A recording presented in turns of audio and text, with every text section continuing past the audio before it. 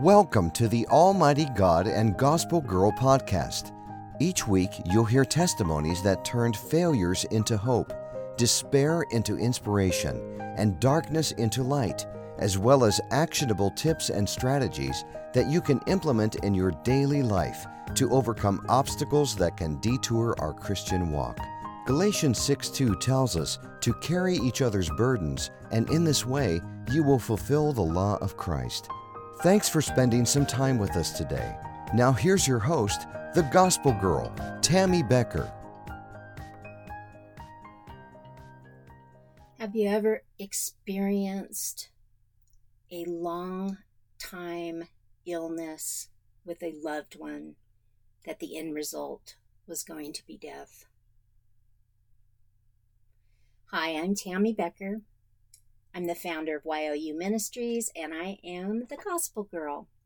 And we are going to talk today about God's work versus our work. And the reason I ask right off the bat if you've ever experienced that, when someone, a family member or a very close friend, is dealing with an illness that is going to result in death. And the reason I ask this is because we sometimes take an inner look at ourselves when others are faced with that ultimate line in the sand, that finish line, so to say, that they're heading towards. They know their destination. It reminds us that we are all going to die someday. We start dying from the day that we are born. But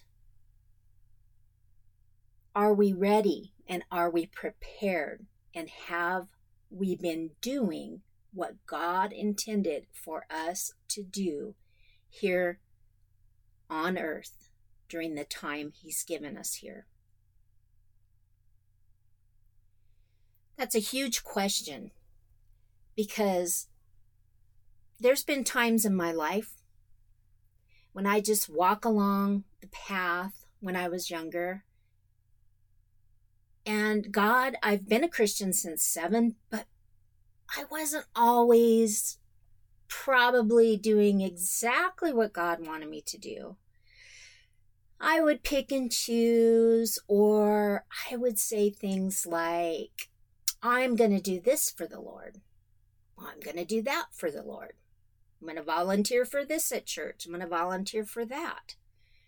How many of you as young Christians, when you were younger, or maybe you're a young Christian now, have done that?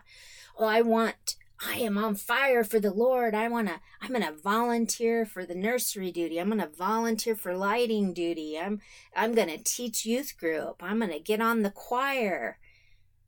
You go all out, and then your life becomes so busy that you're missing the whole point. Because God has a purpose for each and every one of us. And just because we're doing something for the Lord doesn't always mean that's where He wants us. There have been many times I have had to step out of roles with people in the church very upset with me, but I overextended myself. Now, moms, we know that we do this.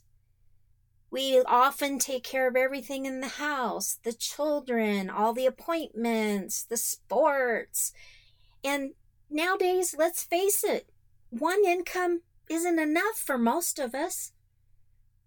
We just can't make it on one income.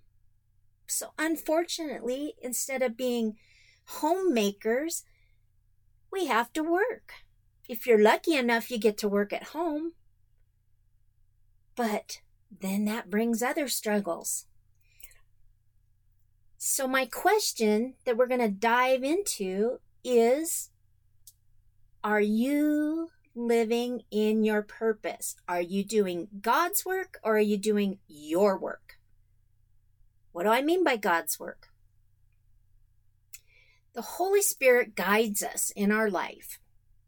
If you're a Christian and you've accepted that Jesus died on the cross for our sins, and you've accepted that he will forgive our sins from dying on the cross, and you let the Holy Spirit come into your life, he's going to guide you.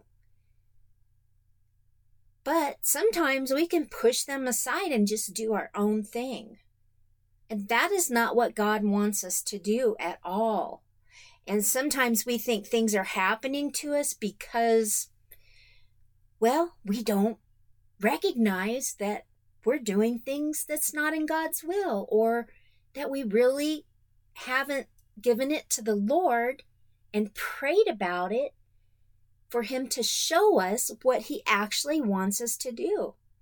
So yes, you could be, I'm doing this for the Lord, or you could be, Lord, what is it that you want me to do for you? What is my purpose here on earth? What am I supposed to do? Please guide me. Send the Holy Spirit. Show me the way. Show me what I'm supposed to do. Now, I brought up death at the beginning because death is our final destination, unless, of course, tribulation starts to happen. Then God's going to take those of us that are his church up and meet us up in the sky. We're going to meet him in the clouds. If we're so lucky to escape death and get to fly up to the clouds and be with Jesus, that would be so awesome. But not all of us are going to do that. Maybe none of us that are in this time in 2021 are going to get to do that. We don't know, because we don't know the time that Jesus is coming back to get his church. It says nobody will know the time. So when we are faced with loved ones in a situation when they're facing death, it often helps us to reflect on our own purpose and our own mortality. My brother Kenny, I loved him so much. He was 7 years older than I was. I was 19 when I was told that he had cancer. I didn't know what all cancer meant at 19 or what was going to transpire with his cancer. But I know that the cancer itself is a horrible thing to watch along the way. And I know that seeing him go from a normal, healthy person to skin and bones was the hardest thing a 19-year-old could have experienced, was watching their beloved brother go through that. When Kenny was diagnosed with the cancer, the very first thing that they did was take a large grapefruit-sized tumor out of his leg, and they said, well, you're probably never going to be able to walk again.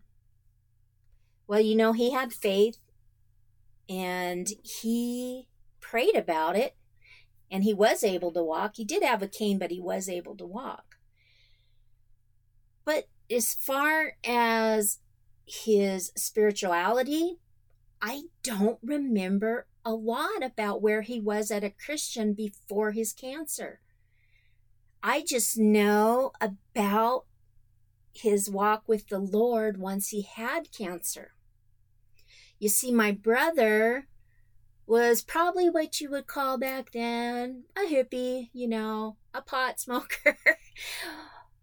He had a band. He played in a band. It was called The Nick of Time. And he had a beautiful voice.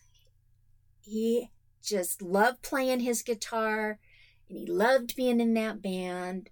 And I loved listening to him sing. And I loved hearing when he was living in Arizona, him practice. But at this point, he was back in California, and he was playing with his band, The Nick of Time. he was still playing during the time for a little while he had the cancer.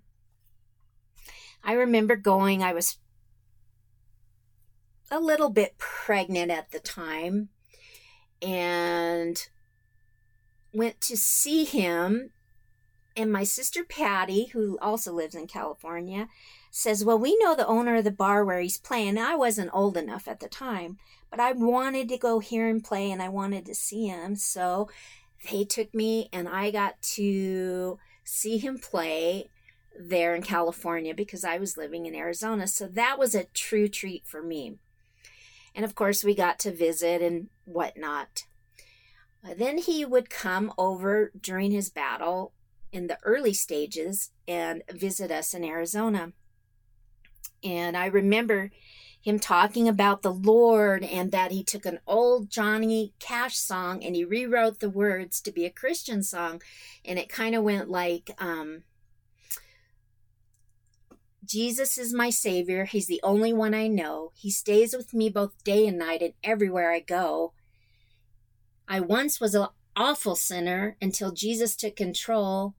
Now I'm free from all my burdens, and heaven's where I plan to go.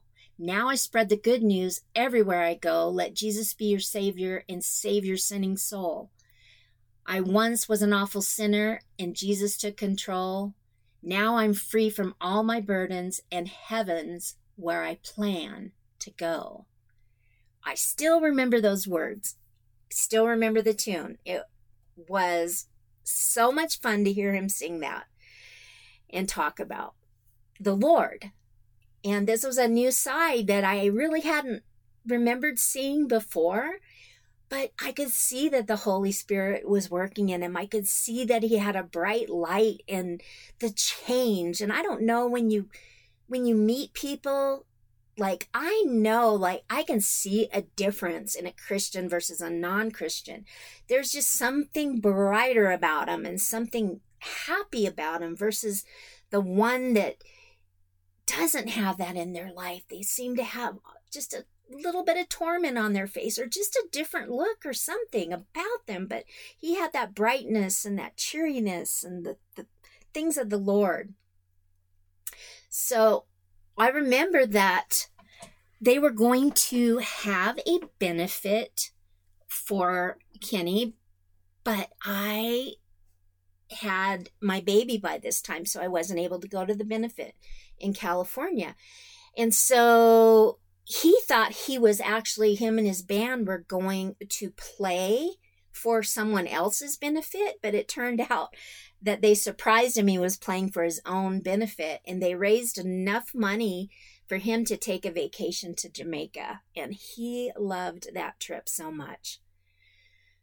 So, fast forward a little bit, and here, he's farther along with his cancer, but he's still loving the Lord and still doing and speaking about the Lord and what he's done in the life, and reminding everybody about our Father that has been the matriarch in our whole big family tree of Christians, and just giving the glory to God no matter what the outcome. So he ended up, declining, as many people with cancer do, unfortunately. And my sister Patty became his caregiver, and she had a very caring heart and a caring home and took him in because he didn't want to live out, his days in the hospital. So one day we got a call, and they said that we should get over there because Kenny, one of the tumors, they needed to go in for surgery and take this tumor out of his mouth because it was obstructing his breathing. And it was quite a large tumor, and it was keeping his mouth open. So we went over from Arizona to California, and I wasn't expecting what I was going to see. So I walked in the room, and I saw my brother, or what appeared to be my brother, sitting there laying in the bed. It just looked like he was about 50 pounds. It just looked like there were bones with maybe some skin on it, and that's about it. But what happened is I ran out of the room. I just couldn't bear to look at him. So I ran out of the room, and my sister Patty ran after me. And so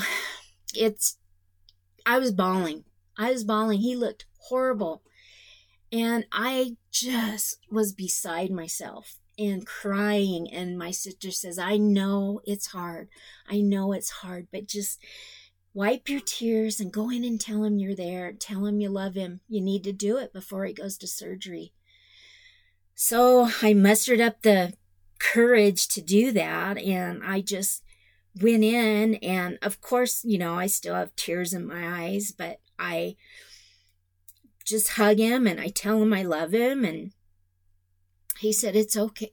He mumbled, sounded like it said it was okay, but I don't really know. I'm assuming and I'm hoping that's what he said. But anyway, it was time for him to go into surgery. So they pulled him out and pulled him away from us. And of course, we all prayed and stayed and waited for him to come back in. So as they pulled him back for his surgery and wheeled him away, we all stayed out and prayed and just gave it to the Lord. And so after he did survive that surgery and he came back out, and once he finally woke up and we were allowed to go in and see him, we went in to see him. And then something very special came out from his mouth. He looked at all of us and he said, I was just visiting with the Lord. I was playing my guitar for the Lord in heaven. And he allowed me to come back to tell you to stop praying for me to stay around, that my work on earth is done. 2 weeks later, my brother died. And on his tombstone, we have playing for the Lord. I'll tell you, it's quite obvious what he was doing in those last days of his life. He was working for the Lord by that very simple statement. And the Lord granted us grace in knowing that he was going to heaven and that his work was done. He had done what he was put on the earth for, and he was going home to his glorious heavenly home in the sky with our Savior. How wonderful is that? How comforting was that? Of course we didn't want him to die. But after that, after the Lord granted us that peace to let him go, we were able to let him go. Not many people get that special blessing from the Lord. Wow. It was amazing, my friends. It was so amazing. So again, I'm asking you, what are you doing? What are you doing today? Are you in a workplace? And are you living in purpose? What the Lord wants you to do? Because you can be in a place of business and still have a purpose outside of that workforce. But are you living that purpose? The purpose God intended for you to live? Or are you just doing for the Lord? Or are you doing nothing at all? Friends, we're here for a reason. We're not here to build an empire for ourselves. We're not here to have the most material things or live better than the Joneses. We are here with purpose, and our purpose is to glorify God, to spread his gospel, to show people the way to heaven, because that path is narrow to eternal life. And not many, it says, are going to make that path. It says in the end days, the Bible says that about a third of the church left on earth will actually make it to heaven. So, my friends, I'm asking you today, if you're having trouble discerning what your purpose is, give it to God. Turn your prayers over to God and let Him in. And if you don't know Jesus, get in your Bible, send us a message, an email, get on our website. We'll walk you through the steps. I have a statement of faith, and at the end of it on my website, YOU Ministries, I tell you how to accept Jesus into your heart. All you got to do is ask Him. Just say, come into my heart. And He will. He will. And ask Him to forgive your sins. That's all you have to do. And have faith. So if you're looking for your purpose, if you need help or guidance, I have my membership program. It's a mentorship program, Christian mentorship program, and there's a wait list. Get on that. I will be glad to help you on your walk. This is the Gospel Girl, Tammy Becker, and I hope to see you back next Thursday for our next episode. See you next time.